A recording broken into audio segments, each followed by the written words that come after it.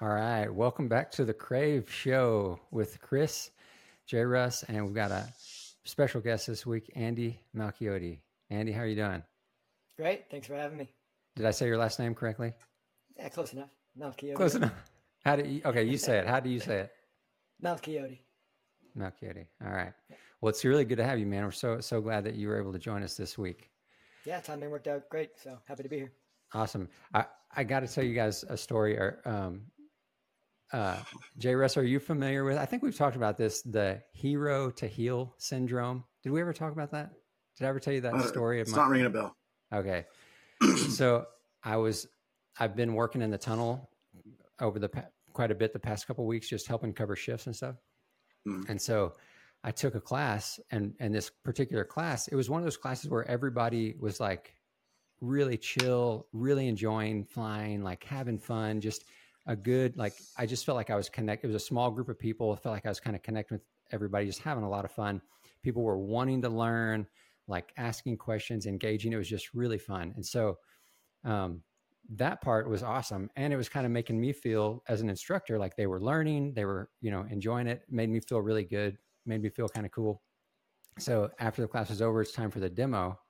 So I jump in to fly my demo, and the first, 10 seconds or so is fine, totally smooth, kind of, doing what I want to do.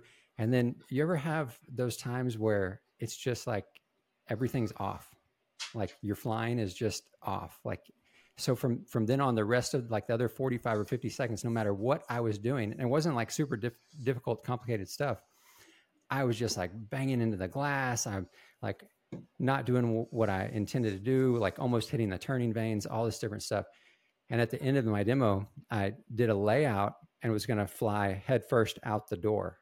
And as I'm coming to the door, and I've done that hundreds of times, as I'm coming around, I just smashed right into the door jamb with my shoulder. I mean, just smacked it, and it kind of tumbled out of the door a little bit.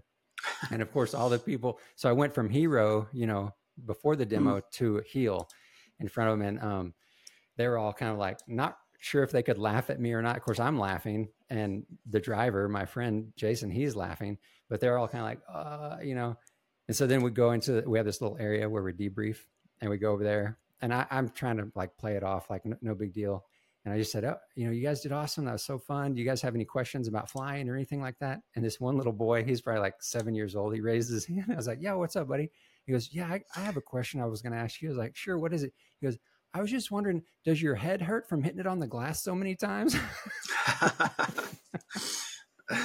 It was awesome. So hero to heel syndrome. That was my day the other day. All right. When you were talking, I was going to say that when I used to race motorcycles, I knew when I had to get more calories in my system, because just suddenly I'd be kind of fuzzy on the track. And, things that I would normally do pretty easily if I'm turning hot laps are suddenly somewhat complex. And I started recognizing it pretty quickly, and I would stop and, hey, I got to get some food in my system. So maybe you were a little hypoglycemic or something. Maybe so. Hypo, yeah. Maybe so. I actually, that day I had eaten a small breakfast and hadn't eaten anything most of the day. So I didn't even think about it, but yeah. Maybe. Yeah. It reminds me of a great story that Mike Bone told us the other day. And JRuss, you're in the story, but I don't think you were there, unfortunately, because it would have been awesome to get your perspective. But maybe you remember it. It stemmed from, I think, Seth asking why Mike Bone wasn't interested in fun jumping on the weekend. And he was like, specifically maybe doing 2 ways or 3 ways with just some homies on the weekend. He's like, because that's not what it'll be. It will be 3, 4, 5, 6, 7. Mike Bone's 12-way that I'm paying my slot for. How did this happen? and he told a story of a spaceball jump that was meant to be a 2-way. I think that he was one of jump he was organizing early on in his career, and that blossomed into a Mike Bone's 8-way ball jump with all his mentors and people that he looked up to. And then come time to catch the ball, he was just, and he's just blowing it, retrieving the ball. And so you just, whoop, I'll take that. And then walk past him, toss him the ball. I've seen it happen to the best of us. And that's the only thing that was said. So, yeah. I do remember that jump. I'm reminded of that story, talking about hero to heel. And sort of tangential to that is a Joe Jennings story when he had 100 jumps. And this guy's like, hey, let's go on a two-way. He's like, okay. And this guy is just slamming into Joe, like does this flip and like slams into Joe. And when Joe tells the story, he's like, and you know what I was thinking the whole time? Man, this guy is good. Because you just don't know any better. As someone with 100 jumps, and you just assume this guy has more experience than you, and he knows more things than you, whatever he's doing, it must be good, right? It must be cool. And you just have no sense of it. And I love that story. That's funny. That's what I was reminded of, those two things listening to you. That's awesome. Cool. All right. Well, for those people that are going to be listening to us and don't know who Andy is, can you give us a quick bio? Like whatever you feel is important about yourself, Andy. I did my first jump in 1996, which was a tandem. I then went on to university, so I kind of put skydiving on the shelf for a while. I did my AFF in the end of 2000. Just a recreational fun jumper between then and 2006. Did some teams starting in 2004. And then since then, I've only not gone to nationals, I think twice since 2004. But I sort of transitioned into professional skydiving in 2006. And then, all the ebbs and flows that come with that career, kind of mostly focused on coaching in the beginning, a little bit of event organizing, and then got my ratings a couple years later, my tandem and AFF a couple years later. And then, as the years went on, I would sort of favor one thing, focusing on working at the school of tandems and AFF, and then focus on event organizing the next year. However, the mood sort of struck me, and focused on free fly competition, free fly teams between 2004 and 2012 or 13, I should say. Did some VFS in between there, or in addition to, and then was focused on bringing mixed formation skydiving into the consciousness of the U.S. jumpers starting in 2014, and that's sort of been my focus competitively ever since. So some of our listeners I think we have a broad range of listeners, it seems like, but a lot of them are newer, younger jumpers. So can you give us a explanation or rundown of mixed formation skydiving? What does that mean? What is that? Sure. It's it's the only formation skydiving discipline with 2 people instead of a minimum of 4.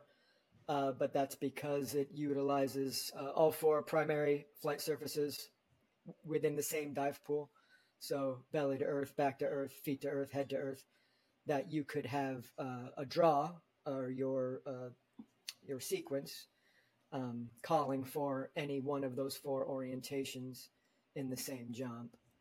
If you're in the open class at any given round, the advanced class has some caveats to that, but that's the distinction between other formation skydiving disciplines. Okay, and talk about why is that significant? That's well, it's unique. It calls for a broader skill set.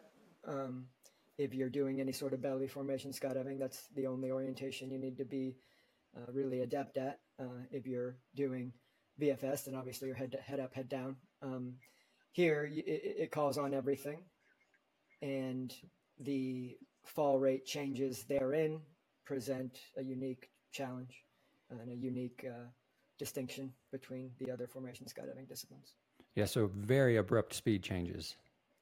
They can be. I mean, you learn to fly your body in and out of the different orientations in such a way that it doesn't necessarily need to be abrupt, as you say, but Okay. It can be if the technique isn't refined. Yeah. Yeah. And so this is something I honestly don't know about it, that discipline. If it calls for belly to earth, does that mean both people will be belly to earth? Is there ever, I mean, I'm just imagining there's not a time when one person is belly to earth and one person's head down, is it? Or is No, there? that's a good question. It might be belly back, one flyer belly to earth, the other flyer back to earth. There's no point in which one flyer is vertical and one flyer is flat. Okay. Although there is a new block under consideration that would start with both flyers vertical, ending with both flyers flat after the inter. So that's kind of exciting. Looking forward to that. Nice. So I don't know how is that different? I'm not sure I follow. So on a block where you have 1 point followed by your move, your inter, and a second point, that's what constitutes a block. Ordinarily, on the top of the block and the bottom of the block, you're vertical on both sides, or your belly back on both sides. Oh, okay. This new block under consideration starts vertical, you have your inter, and it ends flat. Oh, okay. So that Cool. would be something unique or something. So that's just is a new dynamic to the movement. Or yeah. something. So I'm trying to do all the things I think might matter as far as bringing MFS to the international stage, and one of those things is matching VFS and regular four-way FS in terms of number of rounds and the same number of blocks and randoms. So in trying to satisfy that, we need to come up with some new blocks, and that was one that we thought was pretty cool. Sounds cool, yeah. Sorry, JRuss, I interrupted you. What were you going to say? Oh, I was just going to say it's worth noting that, at least in my opinion, having done most types of camera, that MFS camera is about as challenging as it gets for a camera flyer. I didn't do camera for the two-way. And he left out that he's a world champion of two-way free fly.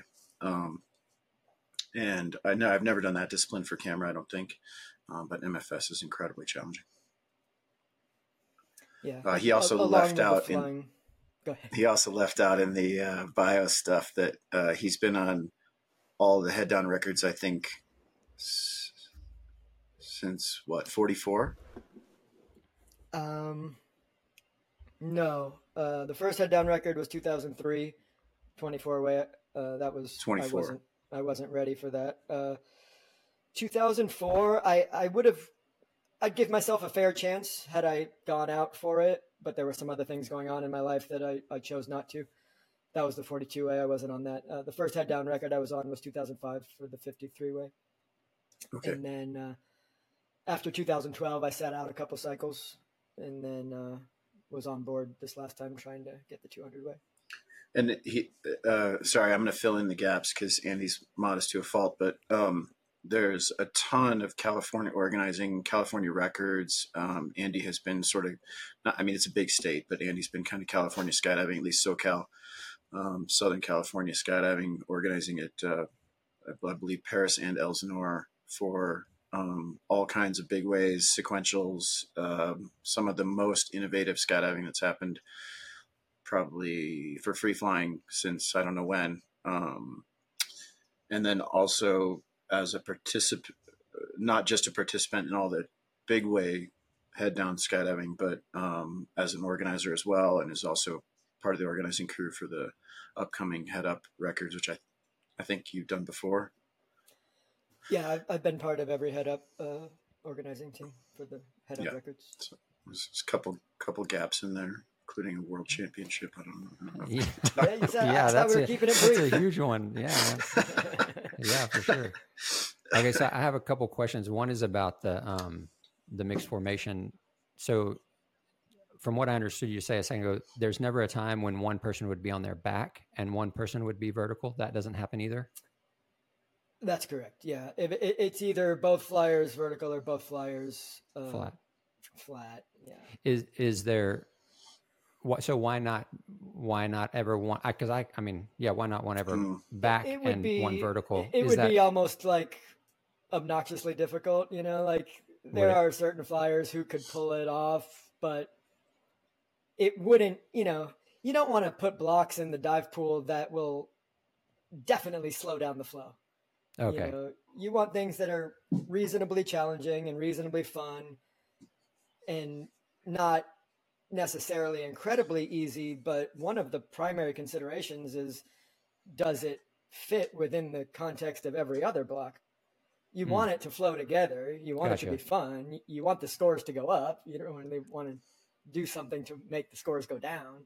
Yeah. So, and there's just, as we were coming up with potential new blocks for this upgrade to the dive pool, we flew like some ridiculous things that were neat and fun and artistic, but they just would be out of place and prohibitively difficult for, even in someone doing their open class dive pool for the first time. Yeah. So all those things need to be taken into consideration, because it's not that it's impossible, but it just sort of fails a couple tests. No, that makes sense. And that I haven't really done any competitive skydiving at all. So there's a lot of these things that I don't understand or know, or even know to think about, like all the things you just said. That's really interesting. Andy, is it fair to say you created that discipline? I shy away from that designation because there were other people involved, and I was just the aggregator, is kind of how I think of it as, because the original dive pool that was presented to USPA was a combination of the existing free fly dive pool that was within the free fly discipline prior to them moving to artistic compulsory rounds, which started in 2012, or I should say restarted in 2012, because that's what it was originally. If that was confusing, well, we can circle back to that. But so it was those 10 randoms that comprised that. It was Jason Peters' Gauntlet Tunnel dive pool. It was some of the early what's the tunnel organization? The USIS. Prior to that, IBA. Yeah, the early IBA dive pool as well. And then we came up with stuff on the fly too. So we took the meat and potatoes of those three sources of randoms and blocks, and we just needed to satisfy a 6-round meet at the time, and then came up with a couple new ones if memory serves. And I just packaged it up, and we wanted standard formation skydiving rules anyway. So it wasn't like we were reinventing the wheel as far as that's concerned. And it wasn't new to the judges because they judged it in free fly already. So it was a pretty easy pivot. And it's so durable and compartmental.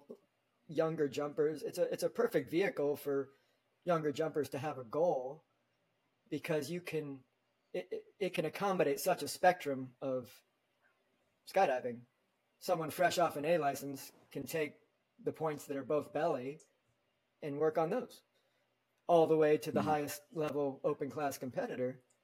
And it stair steps nicely from belly to one on the belly, one on the back, to, both sit flying. It stair steps nicely and feeds a progression.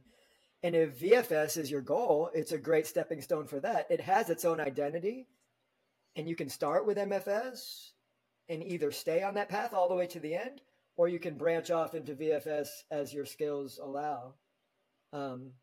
So, USPA was very supportive, and they, it wasn't a hard sell to explain all that to them. So they wanted to see it happen. And I was just the one that brought it all together, ran the regional events, made sure the test event happened at Nationals in 2013, and just got it out of the blocks, so to speak. And so with 2013 was that was the first year? The test event was, and it was a smashing success. So it all got green lit and stamped after that. And 2014 was the first official year. That's cool. Do you remember, sorry, in 2013, like how many, whoever won first place that year, what was their scores? Do you remember? I'm just interested to know, like, from 2013, the scores then to the scores now, are they drastically different? Yeah, oh, for sure. We just, this past nationals, we set our best average, which was 17 and change, I want to say, was our average this past year, over 8 rounds with a full dive pool. You averaged 17. Yeah, 17 and change. So it's not exactly an apples to apples comparison because you're talking about a simplified dive pool with only 6 rounds. Even so, it definitely has trended up, but that trend would be much more if it was actually an apples to apples comparison. But okay. I want to say, if I had to guess, I would say the winning average in 2013 was in the realm of 13, 14. Okay. Yeah. But if it was the same dive pool we do now, it would be more like 11 or 12. Okay. Yeah. Have you, Andy, can you just talk briefly about the, you don't have to go ad nauseum or anything, but just the sort of the attempts to get it onto the international stage and sort of where that process is at, not to frustrate you, but. Yeah, no, it's good. Yeah, actually, it's funny, the timing of it, because a British woman reached out to me who has been jumping 16 years and has done a lot of FS, and she's super intrigued by it and really wants to sort of do what I did here. She wants to do that with the British Parachute Association. So, and they're not strangers to it, you know, like people are peripherally aware of it at minimum. And the biggest challenge, actually, like JRuss, the story involving you and I back in 2018, I want to say it was, the indoor World Championships in Montreal. JRuss was there with Core, of course, and I was there doing the broadcast. And I took that opportunity to reach out to one of the FS controllers who, is influential in the decisions made concerning new disciplines and stuff like that. Because what I had heard from, the rumor mill was that they interpreted it as a JV VFS or just a 2A VFS. That's all it is. And so it was my goal, if nothing else, to dispel them of that interpretation. So I brought JRuss with me as my corroborator, and we had that conversation. I felt like I was mostly being humored and entertained. I don't know how well it landed, but the conversation happened, which was good. But that was, 5 years ago, and nothing really has happened. But what he said was, it needs to be a ground up approach, like a grassroots effort, because it's a real chicken or egg situation. Because smaller countries don't want their athletes focused on a discipline that doesn't take place at the World Meet. Fair enough. And those countries are like, hey, if they do it, then we'll do it. And the powers that be are like, well, if countries do it, we'll adopt it. So like somebody's got to go first. And so I would also prefer it to be a grassroots thing. I think that's stronger in the long run. And as of just recently, Tracy Holman reached out to me to let me know that given the new relocation of the 2024 World Meet from Israel to North Carolina, there's going to be a de facto MFS World Championships, an exhibition event at the World Meet, which is huge.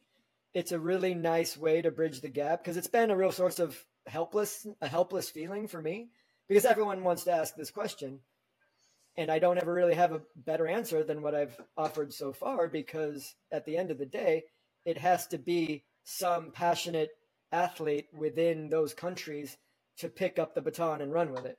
Like, we can't do it for them. And it's a big ask.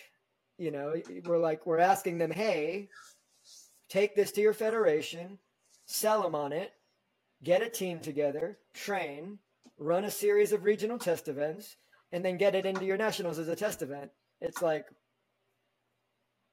anything else? It's a lot. So so I don't take it upon myself to try to ask that of people. It's too much. And I kind of feel like I just have to wait for someone who is passionate about it to come to me, ask the right questions. And I'm hoping this woman who just reached out to me is that person for the UK. And we just need that person for a few other countries. But I like what we have planned, and the details haven't really been ironed out yet, but to put it in front of the judges and the competitors in North Carolina, I think will be great. And it's a really it's something we can do, and I haven't had anything that I can do for the reason I just mentioned. Like, I can't do it for the other countries, but what we can do is host a competition, invite them to participate, show them how it has its own identity, and hopefully some people leave that with a fire that they can then go to their federation and do what I did. That's the plan. Cool. So I just wanted to back up because some of our listeners are pretty new, and that MFS does not exist as a world level competition right now. It is primarily focused in the U.S. and it is at our U.S. nationals. There have been a couple other countries, Australia and the UK in particular, I think, who kind of picked it up.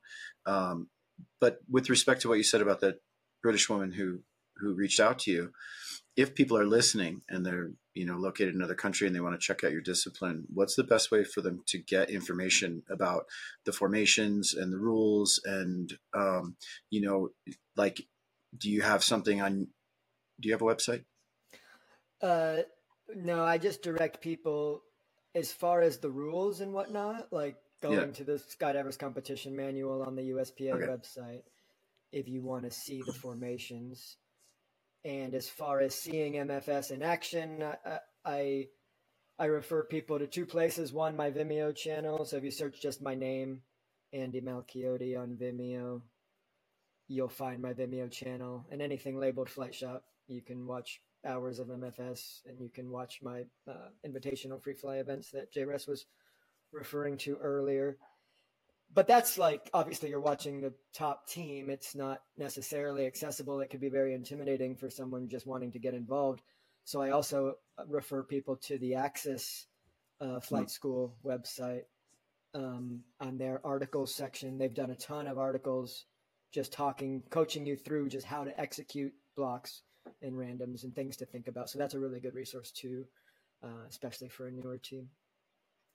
And then just finally on this, because I want to ask about a few other things, but if someone were trying to get their NAC to adopt it, do you have any guidance, or could people reach out to you sort of to help with that process of just what you said a few seconds ago? You mentioned sort of the necessary conditions that might exist for it to be adopted at I guess a country level, but just if someone doesn't watch this or they only get a little bit of information, can they reach out to you about how they might proceed with that process?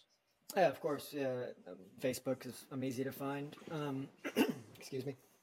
And yeah, it's it's the easiest sell ever to your federation. It's like I said, whatever discipline someone might eventually be interested in, they can start with 2A belly MFS, and branch off from there.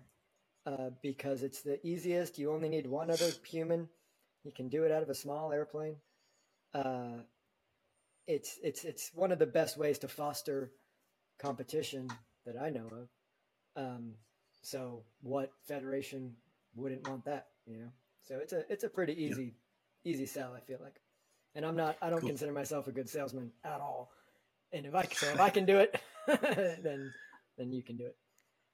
Cool. So you guys have used a couple words that I want to have you clarify for, well, a little bit for me, but also for our listeners: blocks and randoms.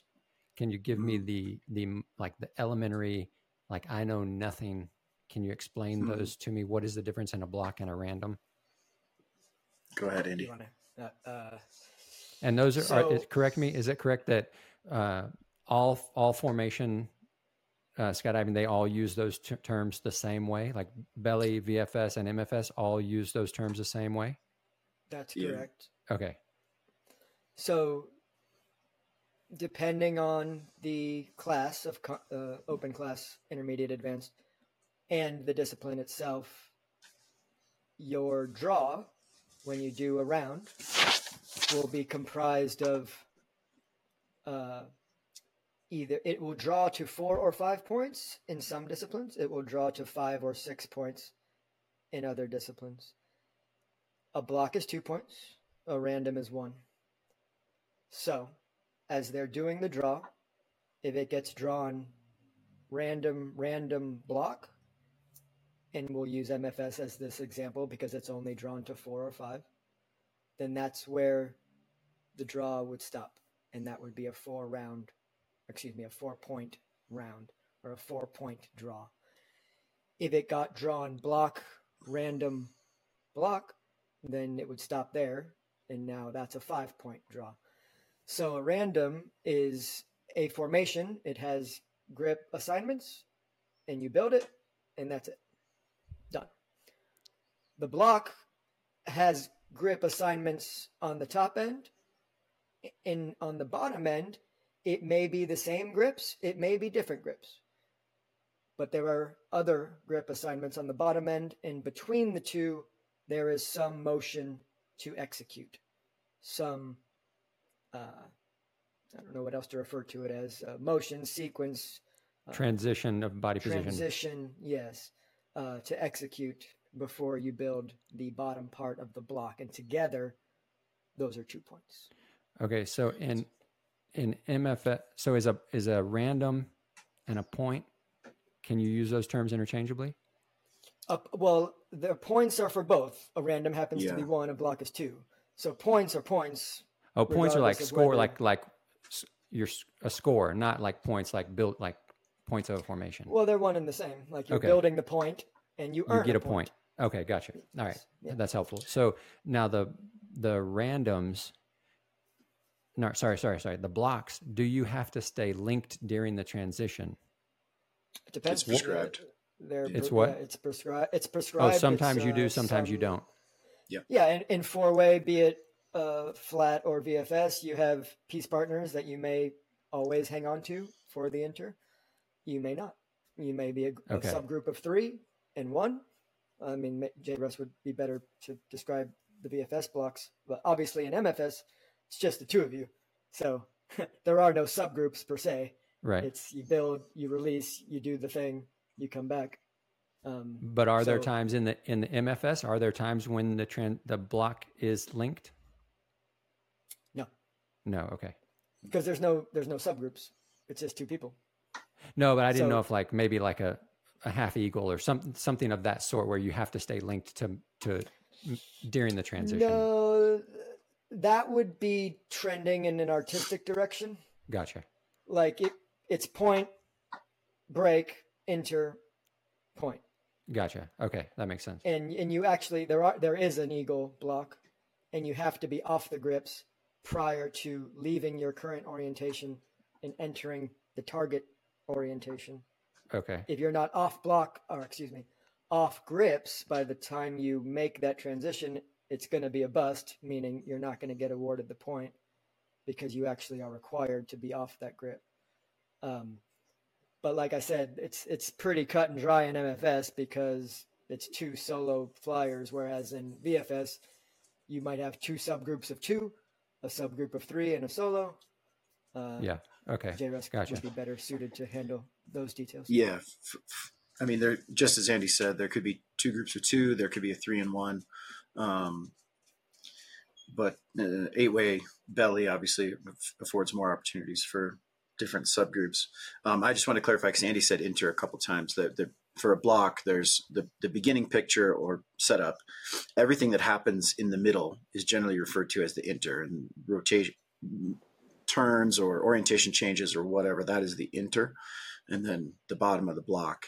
And so it's a little bit funny to me that there's 3 different places you can bust, but you only get 2 points. That there's the top picture that you have to build correctly. You have to do the inter also correctly, and then you have to build the bottom picture correctly, and all those have to work right. You're 3 different things to get 2 points. Huh. Yeah, should be 3. Yeah. I think that would be easy to take advantage of, though. Oh, what do you mean? Well, this might be getting into some weeds, but under the conditions that you could actually get awarded the second point if you messed up the inter, unless the inter was its own point, in which case what I'm about to say wouldn't apply. But if you intentionally flubbed the inter just to get to the second point that much faster, oh, I see what you're saying. forfeiting the middle it. point because you could go that fast.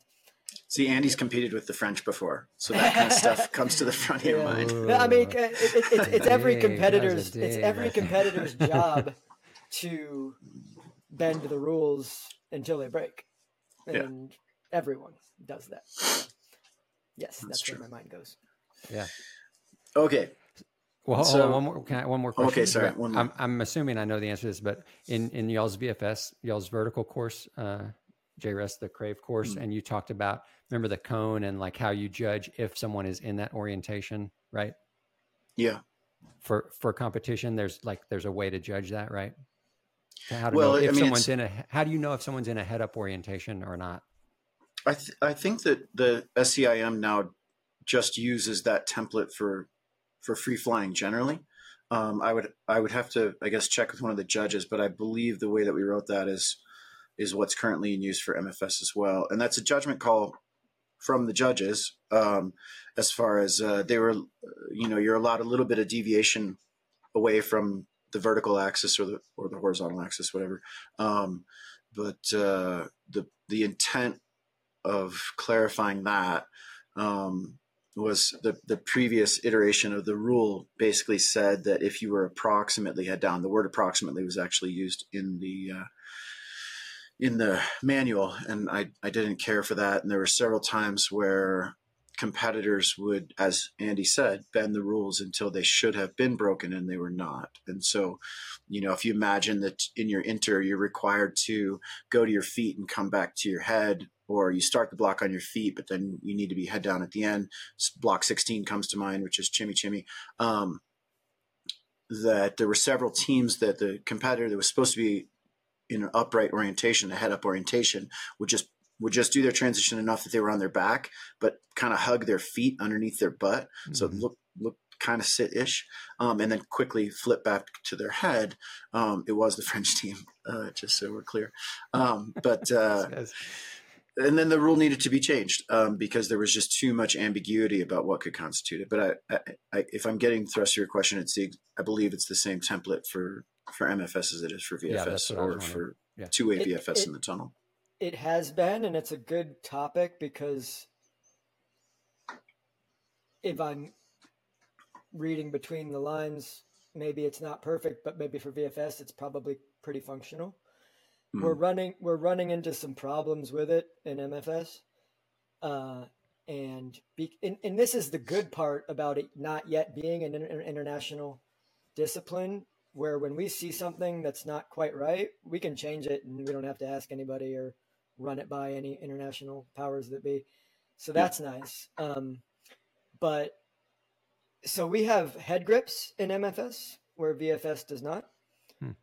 So on a point where someone's, if I'm sit flying and someone's head down in front of me and they're meant to dock on my head and I present the grip, but my torso comes out of that hourglass,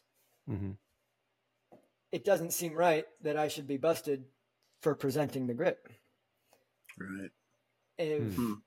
If you are, you're telling me I'm not sit flying, like, pretty sure I am, and if I'm not sit flying, what am I doing? Right. So what we're pushing for this year would be to essentially just turn it into a 45 box, acknowledging that this is not perfect either, but it seems to be a little bit more liberal for that kind of thing. And this might be difficult to describe in words without a picture, but the hourglass, if I'm not mistaken, is only 30 degrees, I think. It's 20 degrees on each. I originally said 22 and a half, and the judges got pissy, so I just went back to 20. Well, in any event, like it's a good thing to aim for. Like, that's ideal.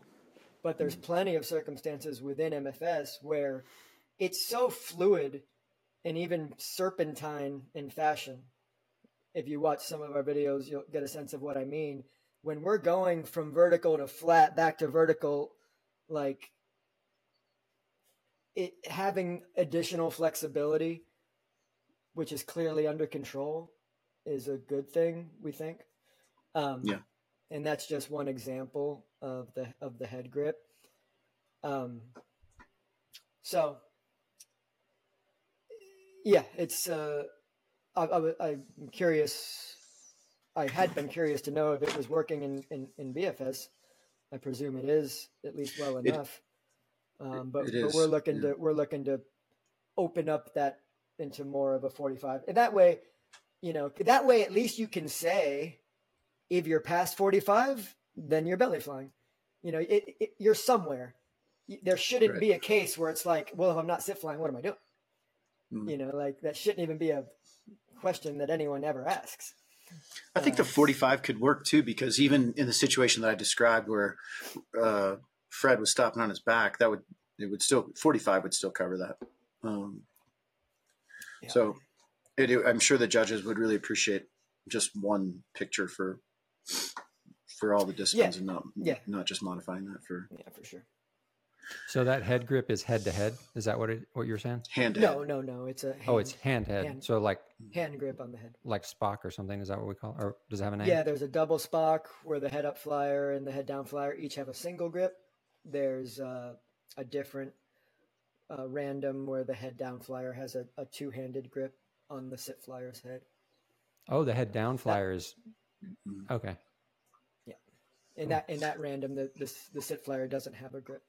Okay. Is there one where the sit flyer has two hands on the head down? Is that one? Yes. Yeah. Yes. Should I move on, Chris? You got go ahead. No, go ahead. I keep interrupting you. Sorry. Okay. Man. I don't know any of this stuff, so I just keep thinking of questions. It's good. It's great. It's just Andy's done a lot of stuff, and there's lots to talk about. So Andy made a full-length movie, and it was released, I believe, early this year. It is called The Hex, and it is available on Amazon Prime. Mm-hmm. And I'm going to stop there and let Andy give us his synopsis of that project, because it's pretty awesome. Yeah, it's these things always take longer than you think. But yeah, it's just Hex, so there's no the. It's just Hex. And my first free flight teammate in 2004, his name's Chris Johnston, and he and I spent a lot of time and became close. He was one of my first good friends that I made when I moved to California. And he had a 20-year career in post-production sound for movies and various productions. And he retired from that, and he had always helped me. I've made probably a dozen skydiving short film comedies over the years, and he used to help me with those. And once he retired from his career there, it just so happened, where I was in my life, it just, the stars sort of aligned that if we wanted to try to make a proper feature film as a business venture, then was the time to do it. So we did. And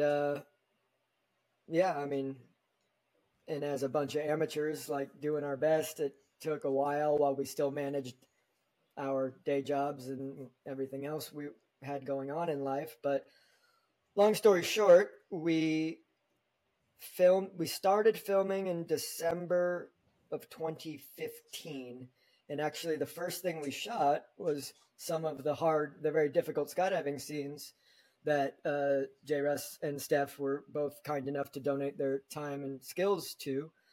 And we jumped at Elsinore for the weekend and got some stuff done. And then the meat of the production took place between January and February of 2016. And we shot 5 days a week for, I think, 5 weeks straight at the drop zone while they were still, running normal operations. So it was a huge challenge, but a lot of fun. And And then when we finished, like we had just spent ourselves in every sense of the word. So like we had to sort of recharge in every conceivable way you can interpret that, and wait on the Red Otter, which, as luck would have it, needed the wings replaced. So to finish a lot of the skydiving, we needed the Red Otter, and it wasn't available. So we had to wait many months. But that was fine. We did wait. We got it done, and then the post-production continued. We chipped away at the remaining things we needed to shoot, some of which we were like, oh yeah, we need that. And then, it was kind of we had to reverse engineer some things, which I've since learned is all par for the course with movie making. And enter COVID. We had pretty much finished the post-production and we're ready to start selling it, or trying to sell it to a distributor. And within Hollywood and production, all of it had been shut down. So distributors started to get a bit antsy. And we were in the right place at the right time. And long story short there, we had Lionsgate as our North American distributor, which is pushing way above our weight. Like it was the whole project of getting distribution was interesting. Initially we were dealing with like just the bottom of the barrel indie horror film distributors, and you would look at their catalog and you're like, man, we're better than this. I feel like we'd be the best. I feel like we'd be the best movie in this catalog. That's not good. I want to be the worst movie in the next level up. Right. It's like, and that's the question, right? That's the question that we didn't know the answer to. It's like, where do we belong? Like, I have no delusions about what we created. I think I'm really proud of it. And I think it's great for the time, energy, and money we had available to execute. And I don't think I would challenge any other team of humans with the same set of resources to do better. You know what I mean? I'm super proud of what we accomplished. But that said, it's a low budget horror film, right? So, but I didn't want to be the best. I certainly didn't want to be the best movie. I wouldn't really want to be the worst movie either. I just want to be right in the middle. Yeah. But obviously, like getting Lionsgate on board, I'm like, all right, I guess we're going to be close to the worst, but that's okay. Because Lionsgate's, a really successful company. That's huge, man. I mean, that's a lot of crazy. Great products. Yeah, it was crazy. And, so really we went into it eyes wide open, but even so, you just can't anticipate how much work it is over and how long it's going to take. It's really like many different projects in sequence. It's writing the movie, it's doing the pre-production on the movie, it's making the movie, it's doing the post-production on the movie, and then it's selling the movie. So most of which we had zero experience in. Well, not most, but especially the selling part, like we had zero experience with that. Everything else we had some experience in, but it's kind of a proxy film school. I think with all the money we spent, it's still way less than what it would be if we went to film school. So I'll take it. It was a great experience. I would not want to do it again in the manner that we did it. But I would love to do another movie with a little bit more support. So it's a skydiving based horror movie, right? Or Yeah, there's skydiving elements in your horror movie? Can I read the little tagline on Amazon Prime? Sure. Yeah. A young backpacker's holiday romance turns into a nightmare when the couple become the unwitting playthings of a vengeful and horrific entity. No, there's a couple different movies that that's have not the it? same title. Oh, A couple different movies of the same title, so you got to make sure you're finding. Dude. It's got a free fall skydive on top. Jonah Hex. Hex. Here, I found it now. Following a mysterious disappearance on a jump, a group of skydivers experience paranormal occurrences that leave them fighting for their lives. Okay, this one looks way more interesting. There you go.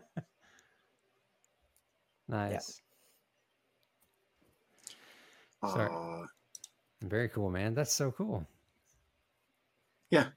Awesome. And, for those people who are out there who want to watch a skydiving movie with Andy, are you in it or did you just sit behind the camera? Oh yeah, no, I'm in the You're opening scene. Yeah. Okay. And It's my Alfred Hitchcock moment, That's what I was going for. I mean, you might have to say like M. Night Shyamalan or however you say his last name so that the kids these days understand what you're talking about. That's true. But there's a whole bunch of skydivers in it that people know. Steph and I were in it. Andy's in it. Mikey Carpenter was in there. He did all 90% of the cinematography, the aerial cinematography. Yeah. Ryan Risberg was in it. He's no longer with us, sadly. Was Melissa there? I can't remember who else was in the movie. Yep. So Melissa and Hannah Betts were the primary stunt doubles for the lead character. So they did a bunch of freestyle stuff and the stunt work. Well, Melissa did the freestyle stuff and Hannah did most of the stunt stuff. And you can get it on Amazon Prime, I believe. And is there anywhere else you can Apple TV that? As well. Yep. Apple TV. Mm-hmm. Yep. So, and I have yet to get any royalties. So if all the skydivers that listen to us go out there, I might get $1. Yeah, there you go. Buy it. There you go. No better way to support, really. Yeah. That's awesome. Chris, you got questions about that? Because I got more questions. No, go ahead. Go. Okay. So we're on 51 and a half minutes now. So that, normally we go about an hour. There's no prescribed limit, but I don't know how to condense what you're doing sort of currently with the multiple projects that you got going on. But I think that Echelon might be cool to hear about. You've done some pretty amazing stuff. Pretty revolutionary in my opinion. I don't remember the last time I saw maybe The Remedy so long ago, 2004 or something, where people were building multi-level stuff. And but as I recall, I mean, I haven't seen that in such a long time, but it was very simple, couple people maybe stacking up vertically. And in my opinion, Echelon is much more than that. There's the head up record that you just had a head up record in California. You're participating or maybe leading the charge on potential new formation ideas for the head up and head down record. So I don't know how, you're not limited on time, but I can take it in order there. So early free fly formation skydiving, the evolution was very grassroots and just a bunch of friends getting together. And between the years of 2004 and 2012 primarily was a huge, I'd say, like escalation, ascension, stair-stepping point in free fly formation skydiving, both in Southern and Northern California. And I ran an event series back then for a few years. And then but more recently, I sort of revamped the idea of a invitational free fly event starting back in 2018. And it's fresh in my mind because today I was editing the best of Echelon between 2018 and 2023. So it's a pretty cool video. And we didn't start with the idea of multi-level anything. All my motivation was I want to do cool stuff.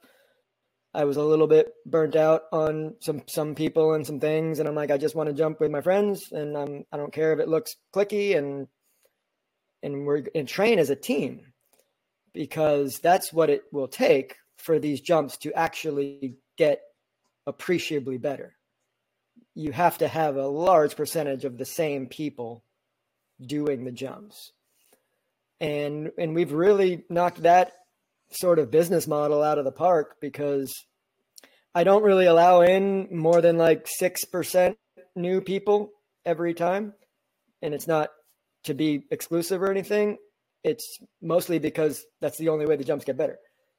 We can't have 2/3 new people. It just won't work. So it's the right balance I have found, where it's nice to have new blood and new energy and new people. And there's plenty of people I want to be involved.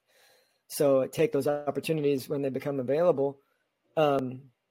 But as a team working on stuff It just has to be that way.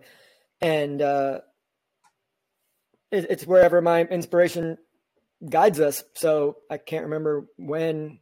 I mean, to your point, JRuss, in the remedy, there's exactly one jump that does a single infinity grip over the top, and that was it. It wasn't meant to go anywhere or do anything. It was just kind of like, instead of a 4-way flower, 2 people go high, and now it's this 3-dimensional thing. And so we just started building off of that. I don't recall, there wasn't like some particular catalyst or anything that was why, but it's just the direction it took. And we've been doing some super cool stuff, and don't know where it's going, don't care. Again, it's wherever the inspiration takes us, and it's not with any particular goal. It's just to have fun, fly with your friends, and do pioneering stuff. And to that end, we've been just super successful. So we had a California head-up record, which is sort of in service of building up to the world record, coming just under a year from now. And we were trying to experiment with a different method of build for the core 40, which, if you're head up or head down, what we tried to do, and it's probably too many weeds to really get into the finer details, but basically it's just we had been doing the same exact formation, head up and head down, forever. And it was, for us, it was kind of getting boring. It's like, is there a better way? Like, maybe we can find a better way. And that lights a little fire under us, makes it more interesting. And it may prove to be the right way to go. It might not, but at least it's something different, and we can get data on maybe it works head down better than head up. Who knows? But we've been working on that. We did utilize that new style at the California head up record, learned a bunch. Don't know, jury's still out on whether or not that's a path we should go forward on for the world record, but maybe. Yeah. Was that it? Was there one more at the end of that, or did I cover everything? No, I wanted to just add, for anybody who might be listening, that in my opinion, as awesome as Echelon has been, I don't think that the base or the core idea is really reinventing the wheel. It's just sort of like, hey, we want these jumps to be successful. On some level, it behooves all of us to make it sort of a private thing, which is what it is, which can sound on the surface maybe a little bit snooty, like, hey, we're going to have a private group. But then on the back end of it, it means that everybody that comes can reasonably expect a high level of success, because you've jumped together a bunch of times, and you trust each other, and you know people's skill sets, and you can sort of modify things around the skill sets that you have. That template could be used at other drop zones as well. And, if there's motivated listeners, Chris, you organize at your drop zone. If you have the same group of 10 people, it's just a microcosm of what Andy's talking about. He's doing 2-plane shots or 3-plane shots or whatever. But it doesn't have to be that. Just making a group that's consistent, and your skill set can really improve, and you can start doing just cooler things because everybody's improving. And it's a great way to raise the skill set of everybody at the same time, basically making it a 40-person team, or I don't know how big Echelon is, 150 members or something, but making a team where everyone's committed to improving and working towards that. So yeah, something that's correct. No, JRuss, I mean, that you said that is because I've actually thought about that, a very, very similar idea to that at my job. I'm like, man, it'd be so cool if I could just invite a group of people that I know their skill set, I know what we can do, what we can aspire to, and like want to do that. Like, just invite them and let's do this. Let's spend a weekend every so often. But then I kind of get that feeling like, but I don't know, that's going to how's that going to make people feel? What's that look like? But so to hear you say it and talk about it and put it in those terms, like kind of reframe it, like, no, we're not doing it. The goal is not to leave people out. The goal is to work towards something. And I mean, one of the things that I heard when you say you only let in 6% new people, not just skills, but and the ability to improve, but safety, right? I mean, that's got to keep safety at a very high standard, because there's only a few new people. And so, so that's encouraging to hear. And if it's done, I think with the right mindset in the right way and presented to the drops in the right way, they're like, hey, we're just trying to do something special, and we want to. Yeah, I think it's really cool. Very cool. It's safety and it's vibe. Like you got to be good, but you got to be someone I want to hang out with if we're on a weather hold all weekend, which happens enough. But yeah, you wouldn't. Reframing is the right way to describe what you're thinking about, because you would never look at a team training and be like, look at those people, so snooty. Why don't they those jerks. Let us jump with them? It's like, well, they're team training. Like, what are you talking about? Yeah. It's the same thing. Yeah. Yeah. Just a bigger team. Yeah. Yeah. That's cool. That's cool. I like that. Cool. What are your thoughts about for anybody who might be listening, Andy, what are your thoughts about the upcoming 200 wave? Give us a little teaser on your new formation designs. Oh, for the head down? Yeah. I mean, I think, Matt Fry will be taking the lead on that. But from what I understand, I mean, I think we already know that new style of the 40-way core is easier head down, and it seems to be really functional head down. So I would imagine it's going that direction for head down, and then outside of that, building off of the belly flyers success, which is also nothing new. Like everything we've learned, we've ultimately conceded to what the belly flyers have already figured out a long time ago. We're like, nah, we're smarter. Yeah. We're smarter than you. We got better ideas. And then you come back tail between the legs like, yeah, you were right. So including the idea of long, palm frond looking things, or we're been referring to them more recently as like spine and ribs, or because what needs to happen is subsections need to be able to build while you're waiting on what's going on in front of you. And then there's, keystone areas where the subgroup attaches to the core. So whatever needs to happen to make that a possibility, it's going to be to everyone's benefit. And exactly how that manifests is still being ironed out. But like I said, I will play whatever role makes the most sense for me. But I think Matt Fry's taking the lead on that. So for anybody who's not listening, there's been a couple in 2018 and 2022, 2021. Man, time goes quick. But I think it was 18 and 21 that we attempted a 200-way head down formation, and we were not successful for either of those events. We weren't successful at a 200-way.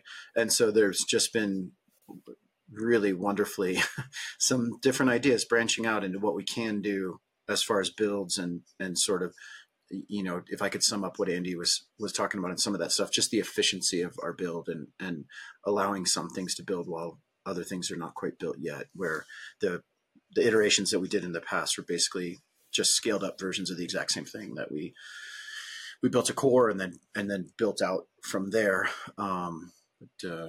With the last two not going the way that we had hoped, there's just been a really nice sort of flowering of different ideas and ways that we might proceed that have a different chance of success. So that's really exciting. Let's see, we're just over an hour. Andy, you want to throw anything else in there? I would love to regale people with stories of your past, but I'm not sure if this is the right podcast for that. Yeah, we'll segregate that out. But no, I mean, I'm happy I can go for a little longer if there's any worthwhile things to touch on. If you have something on your mind, Andy, that you want to share, or something that interesting that you have going on, we'd love to hear it. I do want to get to that question that you mentioned, JRuss, at the beginning from one of our listeners. But if there's anything else on your mind, Andy, please. Let's do the listener question first, and then we'll see where we stand. Okay, so I think her name is Anna, and she's looks like a newer jumper. She has 30 jumps, and she said, she really wants to know how do I become a part of the community and keep steady progression when I feel so far behind other people. When I feel so far behind, how do I get that progression other than the tunnel? Some of my friends have 200 jumps or more, and I only have 30. I just finished my license, and I don't know what to do. So what I hear her saying is, you know, she's a newer jumper, younger jumper, only has 30 or so jumps. A lot of her friends are 200 jumps or more, progressing because, for one, they're also spending time in the tunnel, is what it sounds like. So she's saying, how do I become a part of the community?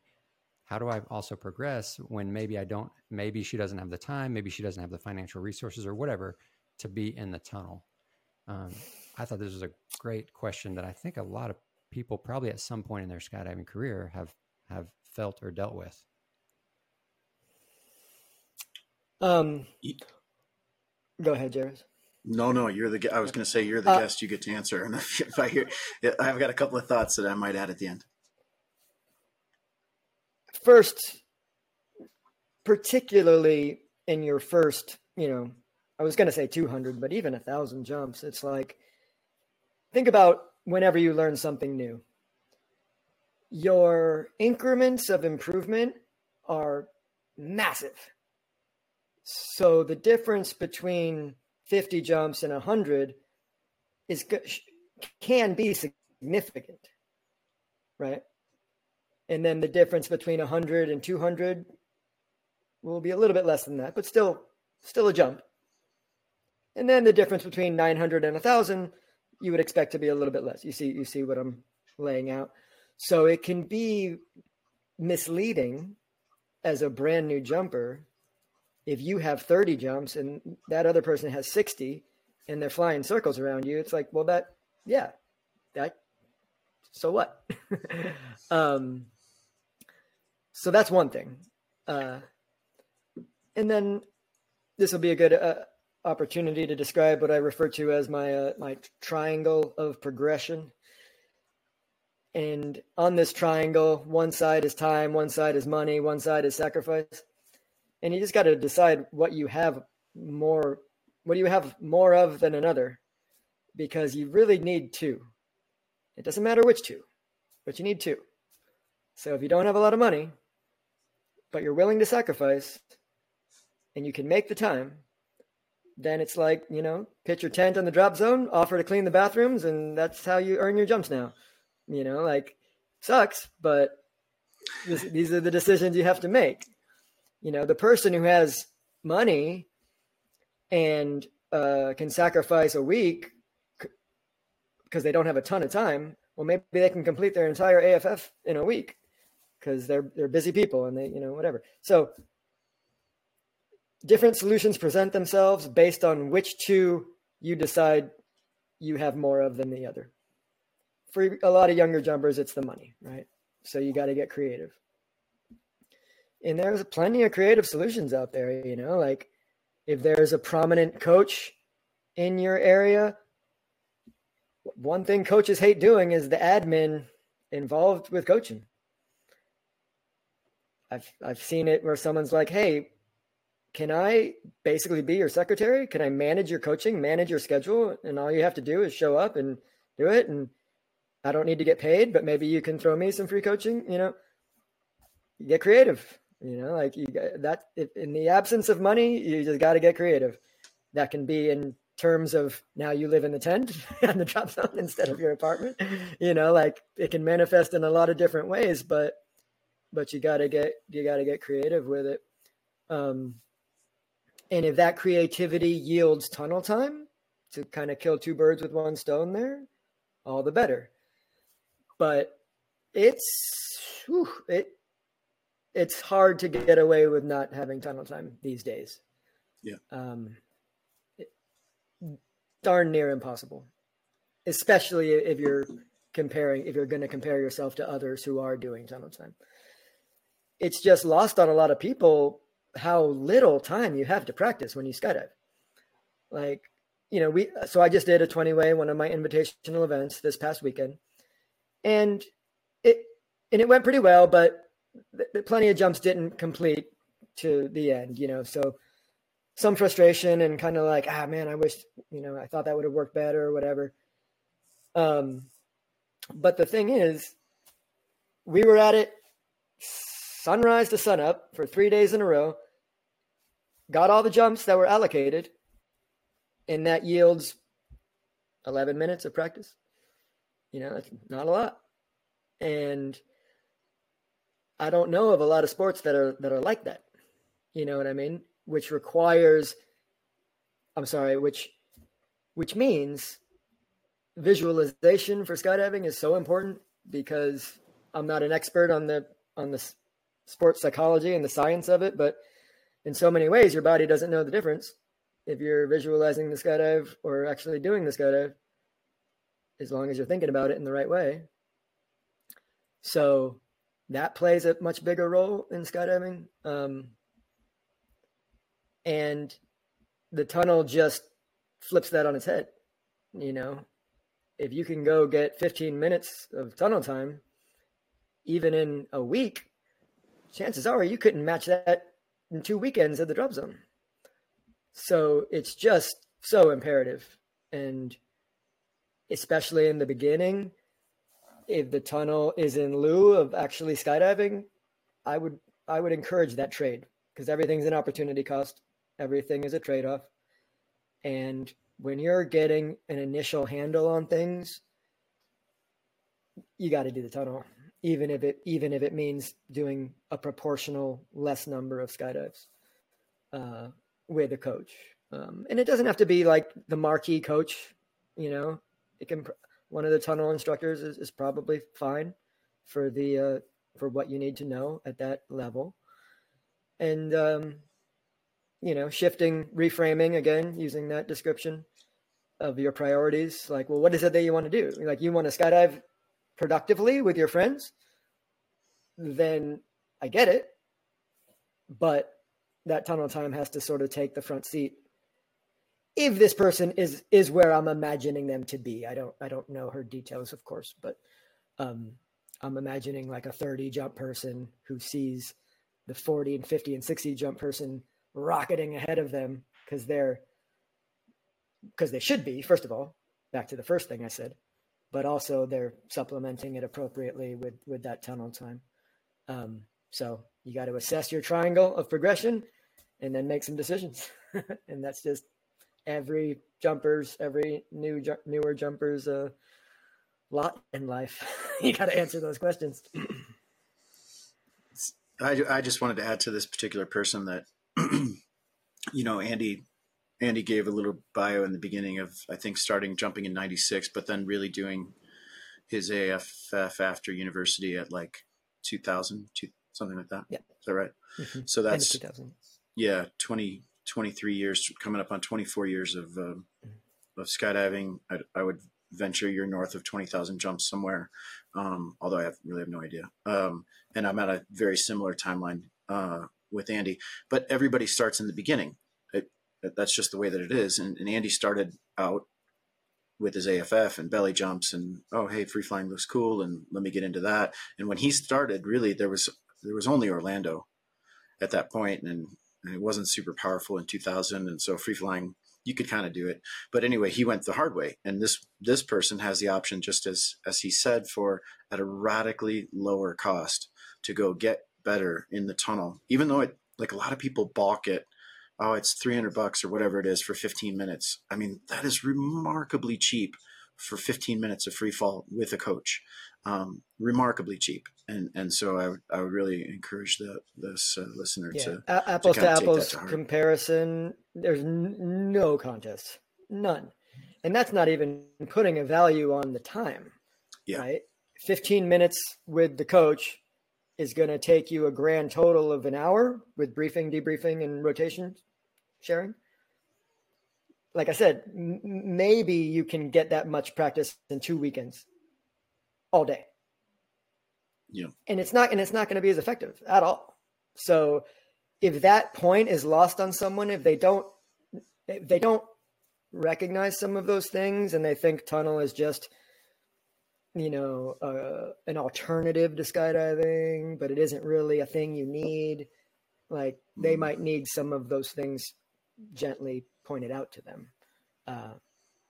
Because it's true. I had 1,000 jumps before I ever did a tunnel camp and thought I was a decent sit flyer. Woo! I take 1,000 jumps of bad habits, get in the tunnel, and get humbled real fast. And then it was, I think I had 2,000 jumps before I ever flew head down in the tunnel. And it wasn't as bad as sit flying, but it still carried some humble pie with it as well. Yeah. Cool. Yeah. All right. Those are very good things, both of you guys. Thank you very much for taking the time to give those responses. I like that, the triangle: time, money, and sacrifice. Yep. Yeah, that's really good. That's a great picture to have in your head. That's It is. awesome. It's, and JRuss, I don't. What do you? Because everyone has, or you know, you can decide you're going to make more money. That's the answer, and that's great. That's fine. But what you have in any given moment is to shed things from your life in order to have more time, and perhaps shedding those things is the sacrifice. So. Yeah. What do you have two of, and what are you willing to make two of if you don't have any of them? You know. Yeah, and JRuss, what you said about just the cost difference between, I mean, the people don't really realize how much cheaper the tunnel is. And in your Crave course, remember, I don't know if you remember, you laid it out, you know, dollar for dollar, every single thing, and the difference in pricing, and the tunnel is just so much cheaper for what you get, and the progression that you can make is so much faster and greater. And I'm going to make a sincere, honest plug for Crave for our courses. I really believe that these courses that we've put together on the Crave platform are very beneficial, and it is meant to supplement. You know, a lot of people can't afford to go to a camp or to hire a private coach. And so that's one of the reasons that we've developed these courses and put them out there, so that people can at least get the knowledge and the information, and then use that knowledge information for the visualization, for the practicing. And then when they get with a coach, when they get in the tunnel or in the sky, they're just a few steps ahead. So I'm going to encourage her to go check out, you know, the Crave website and consider signing up for a subscription and start watching through these courses. Just that knowledge itself is going to help, I think. I believe. Yeah, I agree. And I think when we did that, I reiterated I wrote a kind of a paper a long time ago about the tunnel, and using very conservative numbers for like the cost of what you're going to pay a coach in skydiving, what you're going to pay for packing. It's still an hour's worth of free fall with a coach, not doing back-to-backs, was just under $10,000, I believe.